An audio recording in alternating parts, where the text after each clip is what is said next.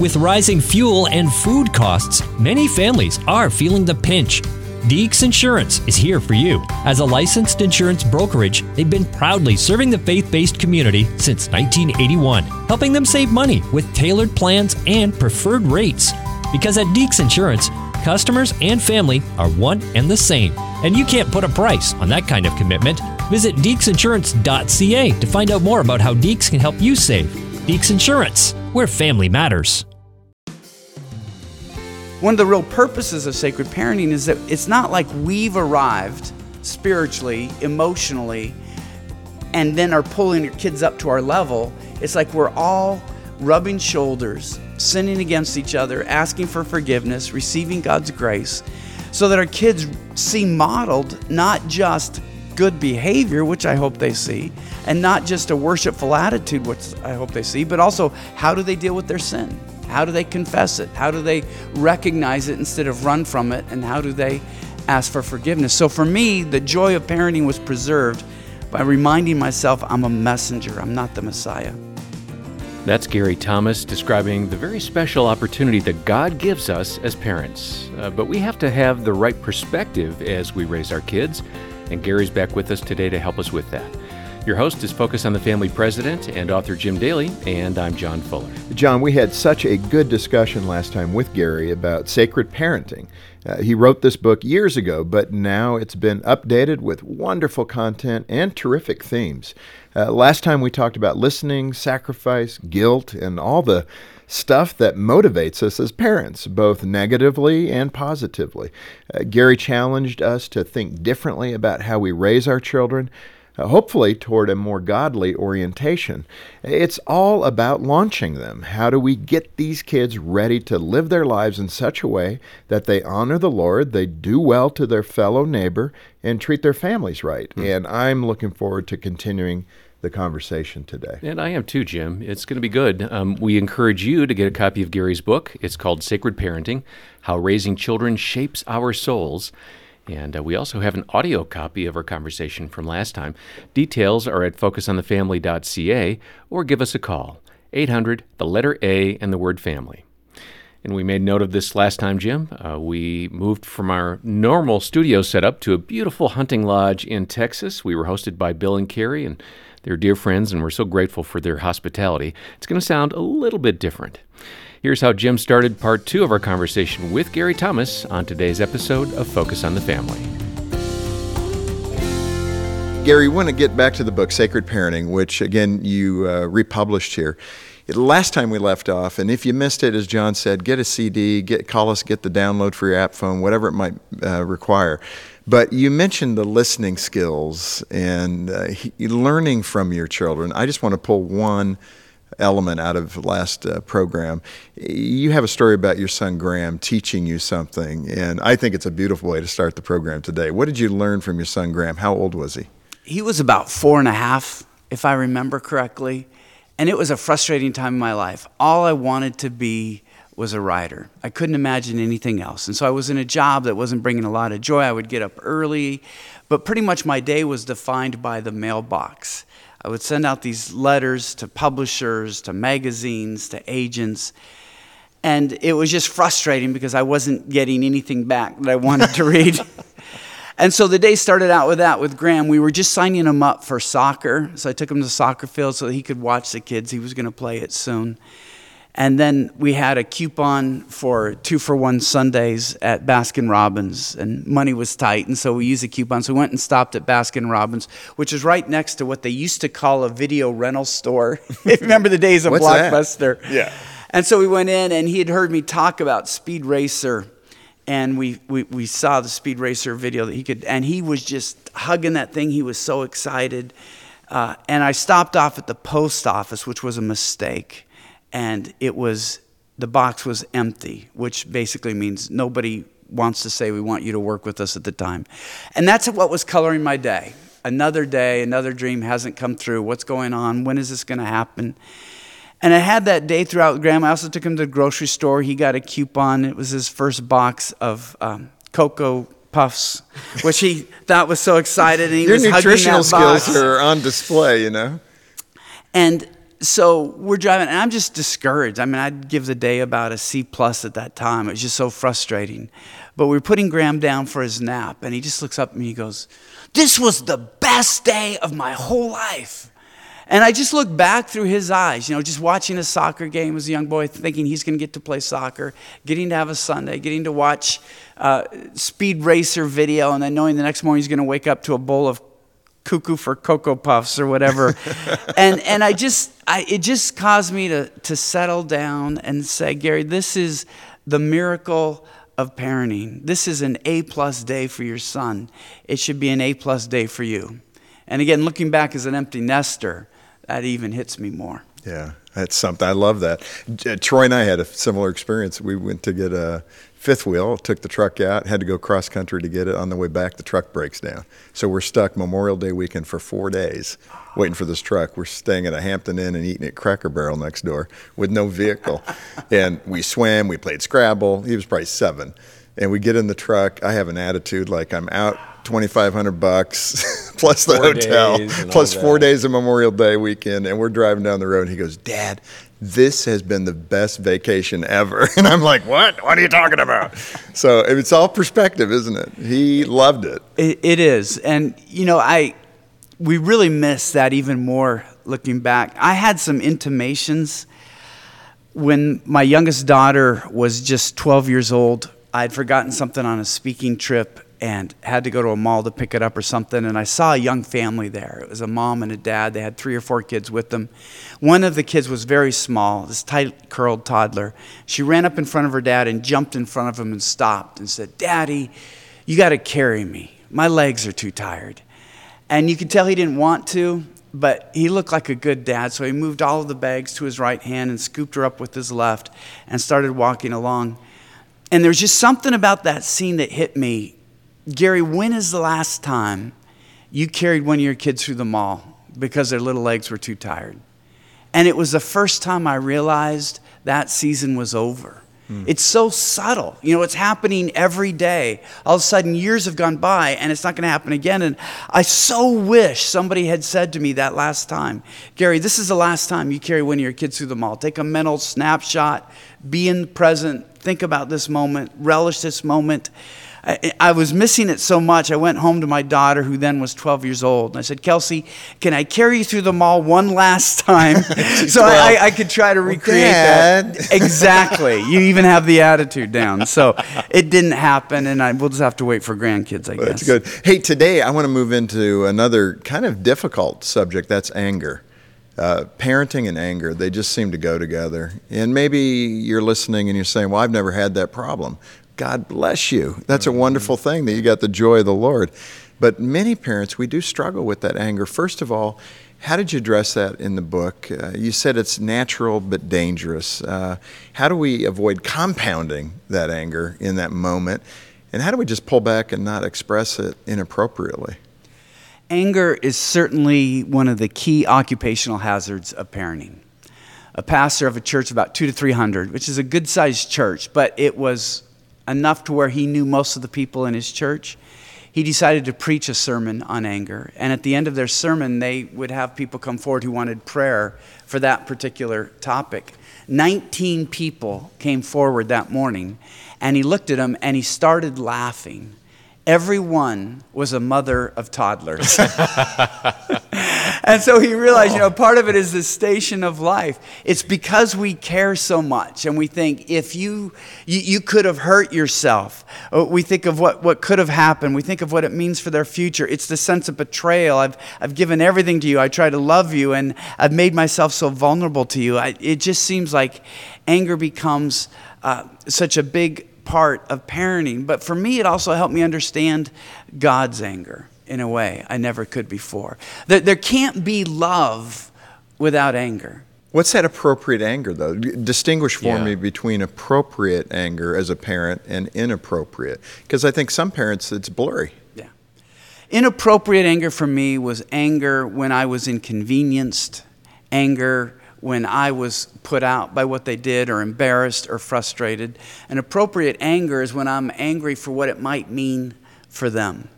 So I'm trying to maintain my focus on you can't do this. This is what's going to hurt you. So they're not seeing my displeasure or anger as a result of, how could you do this to me? How could you embarrass me in this place or whatnot? They see that my dad really loves me. And what I've done has caused an emotion I don't see in him very often. And I know it's because he's worried what this means for my present and my future. What would be some examples? Just to get the feel of this, I want to make sure people are hearing your heart. So when it comes to what behaviors in your children do you think a parent is rightful to say, whoa, come on? One of the classic missteps for us and parents with anger is when we're so terrified when our kid misses a curfew and comes home late. And what's the first thing we say? I'm going to kill you. They say, wait a minute, you were worried about my safety, and now you're going to take me on. But that's where, at that point, our anger becomes, I can't believe you did this to me. I didn't get any sleep. I didn't do that. Instead of taking a step back and having those conversations, you realize the longer you stay out, the more tired you get. The more tired you get, the worse the decisions tend to be. Nothing good happens for a teenager outside the house at 2 a.m. It just doesn't. So you're trying to express it. We want this for you. We don't want that for you. And when you're making these choices, you're setting yourself up. And even if you got away with it this time, when this becomes a pattern of life, inevitably when you buck wisdom, you pay the price. There's always going to be consequences. And so it's not, we didn't get any sleep, we've got to get up in the morning. It's really what this means for them and their future. That's a good way to put it. You're really child-centered at that point, not me, and I've been inconvenienced and such. But what about, I appreciate that example, but what about something as simple as they left their dishes in the sink again? That's a good one. They didn't put them in the dishwasher. What's that about? I mean, is there room for anger on that, Gary? Boy, is this a friend of yours, John? It could be. Well, for me, it wasn't. For me, it wasn't dishes in the sink so much as we were so tight financially when the kids were young, and my dad just ingrained in me: if you leave a room, you turn off the lights. Yeah.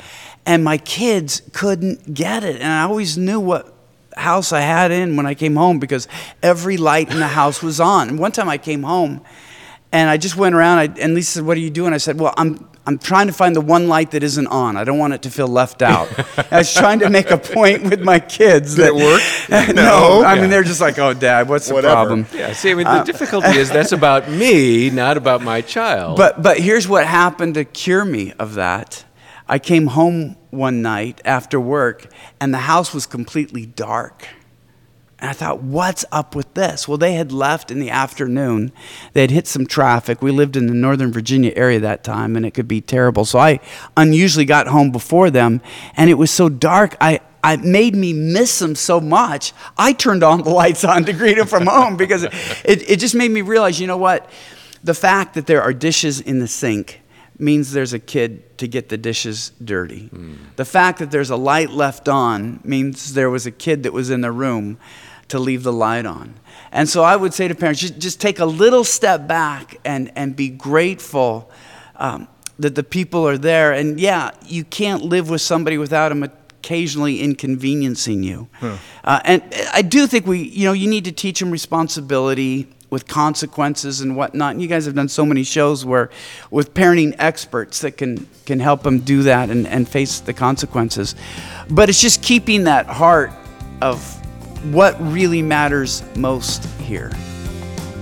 This Focus on the Family broadcast will continue in just a moment.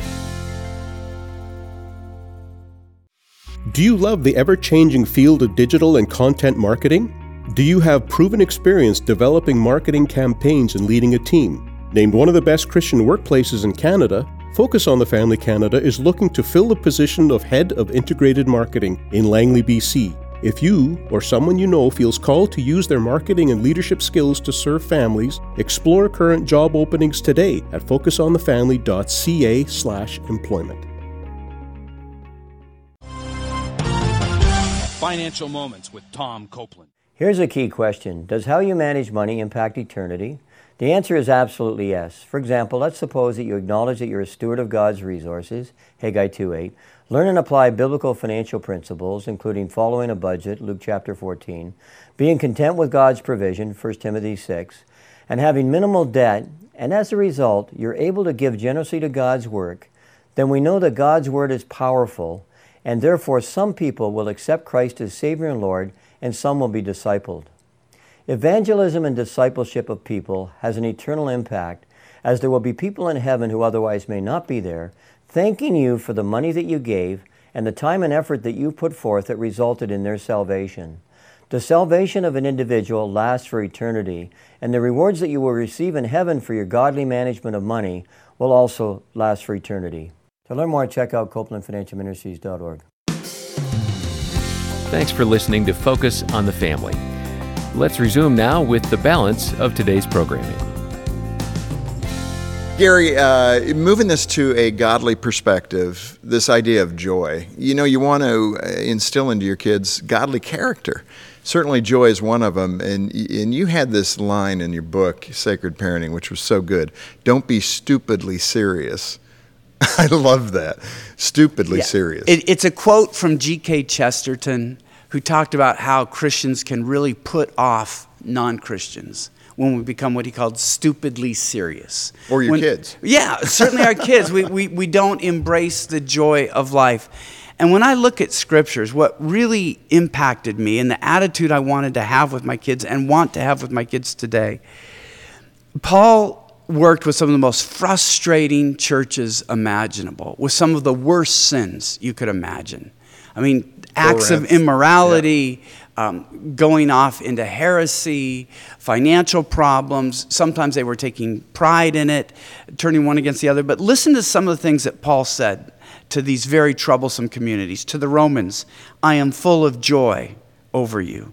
To the Corinthians, I have great confidence in you. I take great pride in you. I'm greatly encouraged. In all our troubles, my joy knows no bounds. To the Philippians, I thank my God every time I remember you. In all my prayers for all of you, I always pray with joy.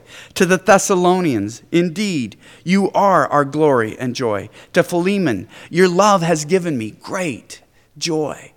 The one thing that people knew who were loved by Paul is that he had great joy in loving them. And I think one of the goals for us as parents should be, one of the greatest joys in my life is that I get to be your parent. You're not a project to me. I delight in you. You give me great joy. And sometimes it's just settling down. I remember one Easter, we were at a church where the seats filled up very quickly, and particularly on Easter morning, and so they had to have overflow. And I thought, who wants to spend Easter in an overflow room where you can't, you're looking at a screen. And that's called the little kids table. Yeah, I mean, it's just, I didn't want to do that. And so I was trying to get my family to understand the emergency of leaving on time this one Sunday. I'd given up all other Sundays. 1 out of 52 Sundays, I wanted to leave on time. And yet, my wife and one of our daughters have their own special relationship with time. As long as they intended to leave on time, God will make every light turn green and everything will happen. And so I'm all frustrated. I'm in the van. I'm waiting. We've got 2 of the kids. I'm waiting for my wife and little Kelsey at the time. She was just a toddler. And they're running and laughing toward the car. And I just realized how beautiful they were. And it was, Gary, this isn't a time to yell on Easter morning. This is a time to say, thank you, God, for this beautiful family. And it's just taking that step back to not let the joy be squeezed out of an incredible experience. And a reminder where we started this was with those moms of toddlers. I think they can stress out the most. If you're stressing out, get a hold of us. There's lots of resources and tools. We have counselors to help you. It's a tough season of life when you're stressing about everything. So get a hold of us. Gary, you talk also about leaving, this idea that control and influence can be out of whack at that point. This is, I guess, nearing the empty nest area where you're starting to feel like maybe I didn't accomplish a job, so you're hanging on even tighter, maybe trying to control even more. Discuss that for us. What's that like? Well, I haven't been through it yet. You have. John, you're partway there. It's one of the hardest things, and I would just say that one of the most valuable parenting tips I can give to parents whose kids are going to go away to college. You bring along a pair of sunglasses. Because when you see that kid that has been living with you for 18 years go away, it rips a part out of you that you can never imagine. Yeah, you don't want them to see the tears. That would be showing, it was weakness. it was so hard. With my oldest daughter, she went about 45 minutes away. But it was still painful. She went to a school in Canada. We were right beneath the Canadian border. But it was still, I'd walk by her room and it was like this black hole. I mean, it was difficult for me to even go in there. And then I'll never forget dropping my son off at his school. And it'd been a furious 3 days because you're buying all the toiletries, you're buying you go to a hardware store, you go to the Target. I mean, all the stores that parents, Bed Bath & Beyond, that's where you go when you're dropping your kids off at college. So it's just furious 3 days of getting the dorm room set up and everything set, and you see the campus. And I'll never forget dropping him off at the turnaround.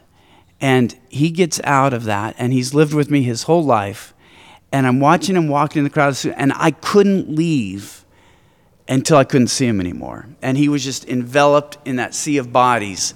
And it was amazing. I can't believe that time of him living with me every day is over. It's a tough thing to face. It's going to be hard for me to go through. And I'm only a couple of years away from that, so it's going to be tough. I can feel it coming. The bad news is it doesn't get any easier because then you're together on vacation, and when they leave to go back to school, it feels just as painful. But it's a good thing. That shows the relationship is strong. Let's end on reward. We look in the culture today, man, I wish I had more kids. I mean, Gene and I just didn't. Speak to that 20, 30-something young man and woman. There's been some of the ranch folks here and those helping out on the time here at the ranch we've been at, they're just starting their family. One young man has a son who's 5 months old. And we sat in the blind and talked about what it means to be a father, what mistakes to try to avoid. I'm going to lay it at your feet. In the next few minutes here, just what do moms and dads need to avoid in order to have the best chance at healthy children who love the Lord and are following Him and doing well? First, I would say just embrace the gift of children, which for some of the younger listeners is, the first time I'm hearing as a pastor, people saying, actually, I don't know that we want any children. Sometimes they'll say we feel like we're too selfish or self-absorbed, and I say that's probably true, but having children is one of the cures for that. Right. They were good with not God helps us them. Grow out of that. And then I'll just say very practically, and I would say this to younger couples that are thinking about that now, is it worth it? I've never heard a parent say, I wish we wouldn't have had this child.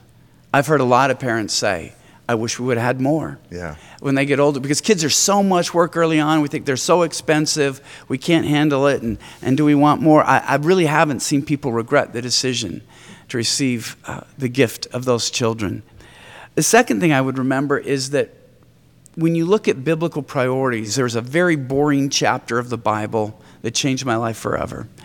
And it's Genesis chapter 5. Genesis is rolling along. Action, excitement, all of this going on. God's creating the earth, and you have Adam and Eve, and then you have the fall and all of that. And then you get to chapter 5, and it's just this long genealogy, these long list of names. So-and-so got married, had so many kids, lived so many years, and died. And then so-and-so, and then he had a son, and that son got married and had so many kids and died. We don't know anything about these people. We don't know what jobs they had. We don't know if they were tradesmen or farmers. We don't know if they were athletes or business type of people. And basically, what they did gets swallowed up in history. And most of what we live for will be swallowed up in history. Almost everything I do on this earth will be forgotten, but not my kids.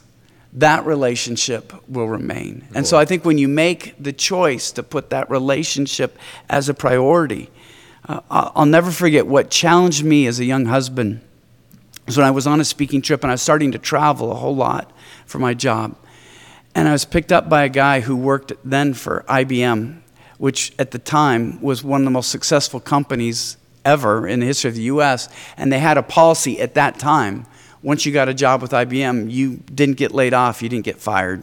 Later economic forced a change in that. But he worked with a coworker who was in his late 40s. And one day the coworker didn't show up. And they thought, what happened? Well, his wife called later that morning. He'd had a heart attack and died eating breakfast. And what so shocked the man who I was talking with, who had picked me up for the speaking engagement, was he said, we gave our life to the company. If they asked us to come in on the weekends, we came in on the weekends. Because if you didn't, you'd be put in this vocational eddy. You would never get a promotion. We stayed late. We did everything they did. But when he died, they had his replacement within 24 hours. They had him trained, and he was moving on. He goes, it was almost as if he never existed. I said, in some ways, the company was less inconvenienced by his death than if he had taken a vacation. Because they had somebody waiting in the rings, they just plugged him in. He goes, I thought, I've sacrificed so much for this company, but to them, I'm really just something that could be filled. So I went home from that trip. Our kids were all young, and I walk in the door. I have 3 arms wrapping themselves around my legs. And Daddy's home, and now the whole family's together, and we go for a walk. And I realized if I died, the ministry I worked at the time, they would find a replacement who might do a better job than I was doing. Very likely would do a better job than I was doing. But my kids would never say it was as if he never existed. I talk to people all the time. They don't forget their dad when the dad was involved. And so at that point on, I said, who do I want to disappoint with my nose? Somebody that can replace me and not really miss me, or somebody for whom it will be a huge loss? And so it's that priority saying, it led to a change in my vocation. I said, this isn't the right job for me right now with kids this age. It changed the course of my life, and I look back and say, it was the right choice.